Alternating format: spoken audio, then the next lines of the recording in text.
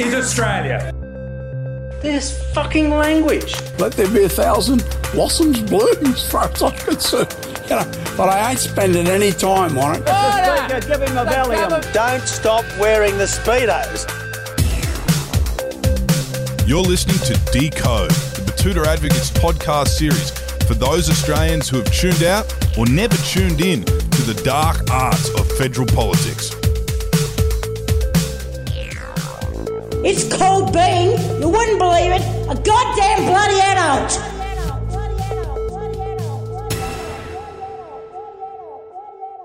Hello and welcome to the Decode podcast, the Batuta Advocates podcast, where we break down the world of politics, the dark arts, the goings-on, all that sort of stuff. I'm Wendell Hussey. I've got Effie Bateman in the studio with me once again. Effie, how are you? Yeah, doing pretty well, Wendell. How are you? Yes, very well, thank you. And today I'm excited to talk about preferences. Obviously, there are certain preferences in life. Some people like coriander. Some people say it tastes like soap.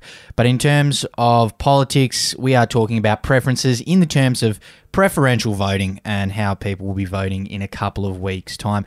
We are going to have an expert on in a little bit to talk about preferential voting with us to help us break it down. It's Antony Green. He's the ABC's election guy, politics guy, expert in all these sorts of things. A psephologist, which is an expert in the science of politics. So he's going to talk to us all about that. And yeah, we're going to kind of run through preferences and how they work and what you should be doing in a couple of weeks' time.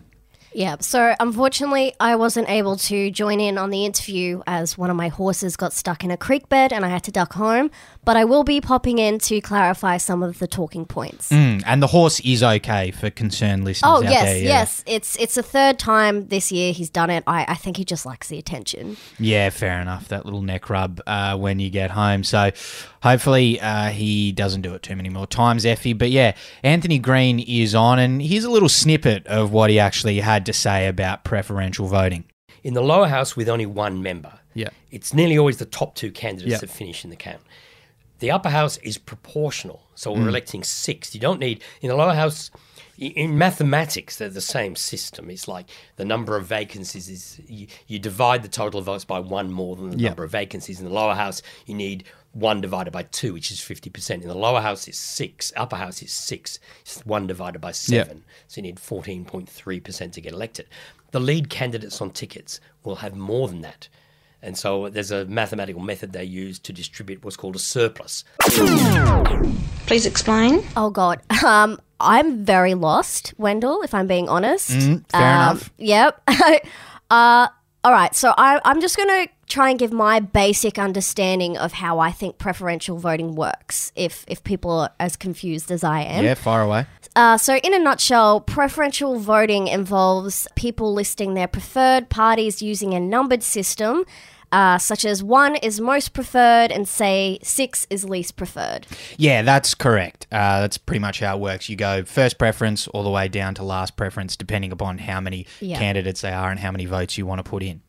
Yeah, so if I say put Greens first and Labor second, and the Greens don't end up getting enough votes, my vote will then go on to second preferred party, which in this case would be Labor. Yeah, the votes and the preferences keep flowing on, and of course you would be putting Greens first, you French Quarter resident. Of course, I understand. I assume you're just using that as an example, but essentially that's how it does work. And the preferences, they come into play in terms of two things, right? So you've got the small green ballot paper, which is going to be the candidate for their House of Representatives, right? So that's just going to have a few numbers. That's going to be for the local member, David Littleproud, here in the Maranoa electorate, which I'm assuming you'll probably be preferencing him somewhere a little bit lower if you're going Greens first.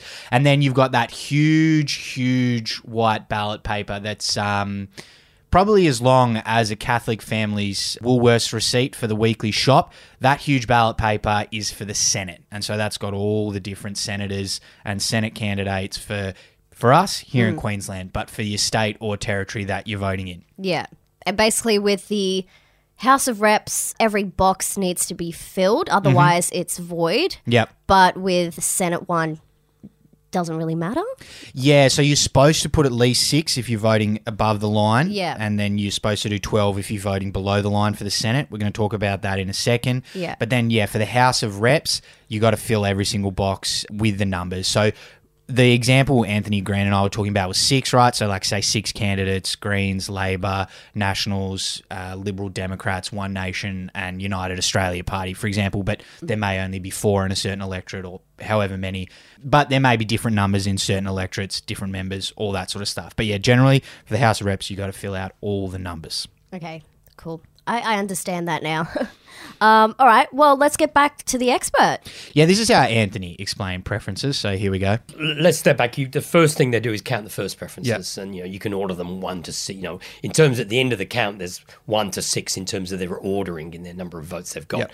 They knock off the bottom candidate, they distribute the preferences. If nobody's got 50%, they exclude another candidate, and this goes on until there's only 2 candidates left, and the one with the most votes at the end of that process is the winner. Yeah, so rule of thumb, your favourite to your least favourite, 1 to 6, just roll through. Bang, bang, bang, bang. And then in terms of the Senate ticket, that big, long ballot paper, that gets a bit trickier, doesn't it, if you don't want to just vote above the line? If you don't really know who the candidates are and you don't really have a view on whether you want to rearrange your favourite party's candidates, there's no point to going to the line. You only go below the line if you want to rearrange the candidates. You can't mix above and below. Please explain. So I keep hearing this above the line, below the line stuff. Can you explain that, Wendell? Yeah, so this is for the Senate ballot paper, and it's, that big fuck off bit of paper we were talking about. It's huge, got all the numbers, all that sort of stuff. You can vote 2 ways. You can go above the line or below the line, because when you're voting for the Senate, there are usually 6 seats up for grabs in your state rather than just 1 in the electorate, right? So 12 senators for each state. Every election, 6 seats are up for grabs. So half of the Senate seats are up for grabs, and we have to elect 6 of those for our states, 2 for the territories. So because there can be like 50 candidates on the Senate ballot paper, for example, there's heaps and heaps there. I think in 2016, New South Wales had like 150 or something like that.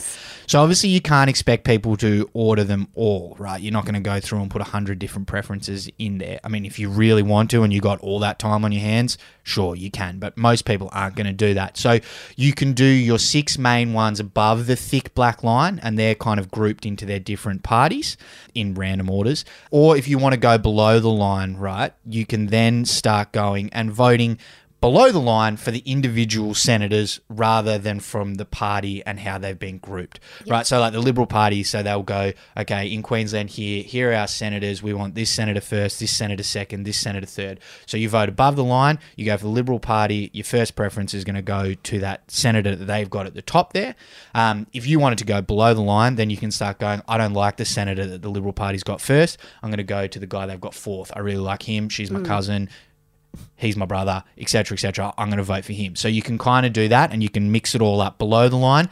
Above the line, generally, you're just going for the groupings of parties, and you're just going Liberals, UAP, One Nation, Greens, etc., so on and so on. So that's kind of how it works. The interesting one, right, is like, why does below the line matter? Well, I asked Anthony Green about that, about how many people actually do it, and this is what he said. About 6%. So not a lot. Yeah, fuck all, really, by the sounds of it. Not that many people are that fussed about breaking it all down. So yeah, just 6%. Anyway, here's a little bit more from Anthony about that sort of stuff. So the Australian Electoral Commission, who basically run these elections, a spokesperson came out recently and said that there was a lot of confusion, and then they're worried about people getting confused about voting and preferences heading into this next election. It's important to remember, is it, that people are ultimately now in control of their preferences. Why do we hear so much about preference deals, and what do they actually mean in reality? To me, when people keep saying preference deals, it's just lazy talk. The deal, they used to do that with the old group voting ticket system in the Senate. There were deals, and the deal was there in the lodged documents. Yeah. And that's how the preferences would flow. And in reality now, preference deals, lazy language, doesn't happen. It doesn't happen. It's basically they manifest in terms of those how to vote cards. So you see they're given out, and and they tell you that as a guide you vote 1 to 6, and it's the Liberal Party they'll have their listing of how they want you to vote that people may or may not follow. That's really what preference deals are now. Yeah, in both houses. In the lower house, it's mainly about informal voting.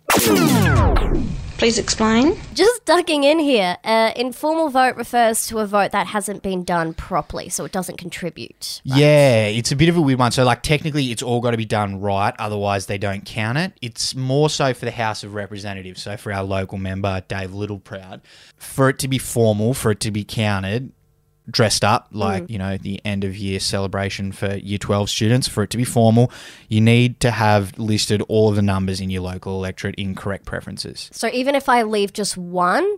If you leave just one, it's essentially the same as drawing a dick on the paper. Wow, okay. Yeah. But obviously a lot less effort and a lot less entertaining. Not as creative. Yeah, not as entertaining at all. But that's essentially an informal vote. Senate, you just have to put one number. I think they go like, well, this is also complicated and it's pretty tricky for people to get their heads around. So if you just put one number, that'll be all right for us. You don't have any obviously you're not going to have preferences. If you just put one number, you don't have preferences. They ask you to put 6. That's what they try to say. But I think technically they will count the Senate paper if you just got one number. House of Representatives, they're not counting it if they don't have everything numbered. So there you go. And when Anthony was talking about preference deals, what does that mean? Yeah, so it's worth kind of explaining from what I understand. Preference deals were a much bigger thing in the past, right? So they had this thing called group ticket voting in the Senate up until 2016. So parties would do these deals for preferences. So if, say, you vote for the Animal Justice Party, as a greenie, big animal lover, as a French Quarter resident, you vote for the Animal Justice Party. They might have done a preference deal with another party, say, off the top of my head, Liberal Democrats, right? Meaning that if they don't get enough votes and they get eliminated, all of their votes will be passed on to the Liberal Democrats. And then they will have done another similar deal with the other party. So if the Liberal Democrats get removed, then their votes get handed over to, say, One Nation, United Australia Party. And ultimately, all of this then can flow to the Liberal Party because it's about finding the top candidates, right? So you want to get, say, your 6 candidates, 16.67% of the vote needed to get one Senate seat. So you want to get those top proportion of the votes. So what you do is you get all these votes from the bottom and you peel them off, peel them up, peel them up, peel them up until you get your top 6 candidates, right? So they were doing deals about where the preferences would flow. And so that would be all the controversy about Liberal Party doing deals with One Nation, how these deals were flowing, secretive, where people's votes were essentially going, right? But that's actually just changed now. So that's changed in 2016. So from 2019 onward, there is no group ticket voting.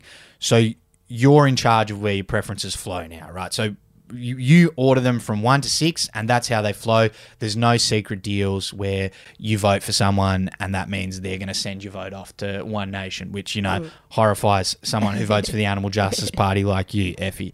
Now, this is kind of what Anthony Green had to say about it because I asked him. Obviously, we hear so much hype about it, people blowing up about preference deals. This is what he had to say about it. There's a famous incident in Victoria in 2004 when Family First, Steve Fielding, was elected. And that was basically happened because Labor was in the competition thought they were in the competition for the final seat with the Greens.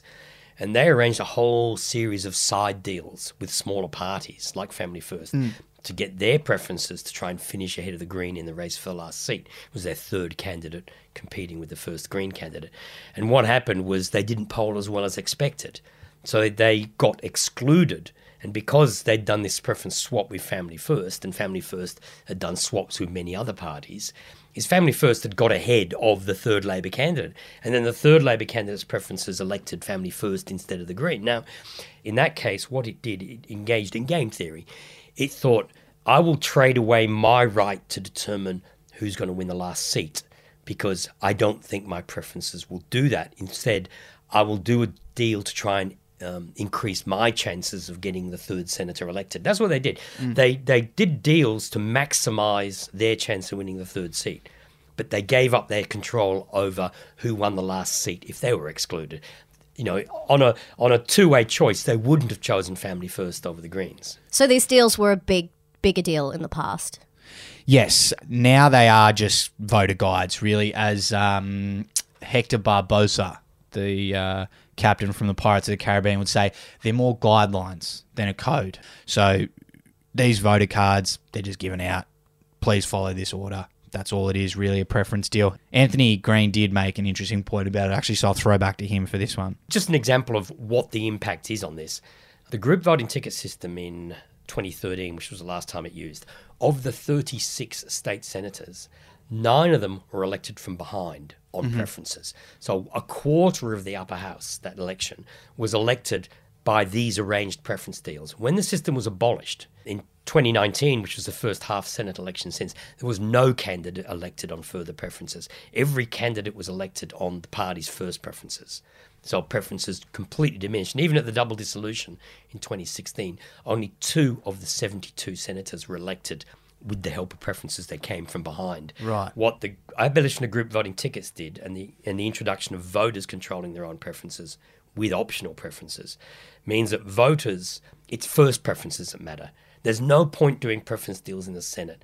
And side note, you said you also asked him about how pre-poll and mail-in voting is going to work this time? Yeah, so given all of the stuff that's happened in the last couple of years, people working from home, people avoiding going out to certain places, being prepared, getting on top of all these things, I just wanted to know whether that was going to have an effect in terms of like how the election gets called on election night. And he is obviously the expert on all these things, so it's going to be potentially a factor. So I just thought I'd ask him about it and see what he had to say. This is the first federal election we've had since we incurred the wrath of the pangolin there in Wuhan a couple of years ago. It might look a little bit different this election. Is there going to be any major changes in terms of how the election gets counted in terms of pre-poll voting or remote voting or anything like that? Pre-poll voting has been increasing rapidly for the last decade. Less so postal voting. Postal voting hasn't increased in 10 years, but pre-poll has. Up until 2010, if you wanted to vote pre-poll, you had to fill in a declaration envelope.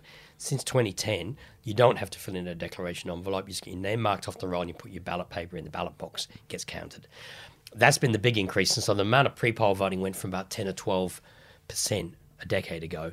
At the last federal election, I think it was about 37%. So it's a huge increase. Now, they are counted on the night pre-poll votes. So at the federal election, they will be counted.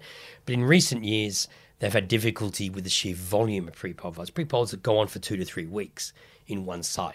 And you had pre-poll centers at the last federal election that 20,000 votes. It takes a long time to count. Yeah. The biggest hassle with opening ballot boxes is you have to unfold all these ballot papers before you do the counting.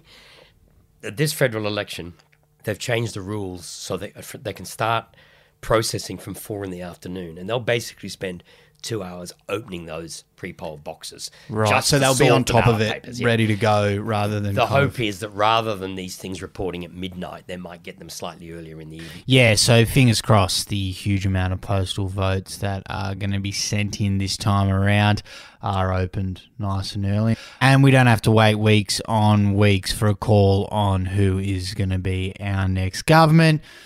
Hopefully it is on the night and we don't have to wait too long. Anyway, that was Anthony Green, and that was his rundown of preferences and preferential voting and postal voting as well. An incredible amount of knowledge inside his brain. Yeah, no, that was amazing. I've learnt a lot. There you go. In summary, from what we've talked about today, few of the takeaways. Don't worry, there's no dodgy deals going on, no crook shit going on in terms of like how somehow you'll be voting for, say, One Nation or the Socialist Alliance Party or whatever. You're in charge of the way your preferences go. But make sure you number all of the candidates on the House of Representatives paper if you want it to count, because if you don't, your vote probably won't count.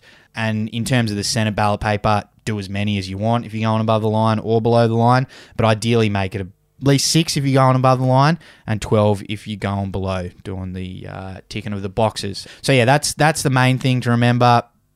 Must number all the boxes on the green paper for the House of Reps, otherwise you're cooked. On the Senate, the big old white one, the Catholic family Woolworths receipt, 1 to 6, please. Do it. That's how you vote. Also, practice on the AEC site. Look, if you're really keen, you can get in there and do a prep. But yeah, otherwise on the day, If you agree with whoever party you are voting for's way of doing it, take their card and they'll tell you where they want the preferences to go, and you can just tick them. If you want to be the master of your own destiny, you just order them however you want. So that is how preferences are going to work on election day, and that's preferential voting. Confusing topic, but hopefully we got there, Effie. Yeah, I think so. Yeah. Okay. There you go. There you go. There you go. Well, we're informed. Can vote. Get it out of the way, this whole election cycle. Anyway, that's all we've got time for today. Thanks as always for joining us. We hope you enjoyed our chat, and we'll hope you'll join us again soon. See you later.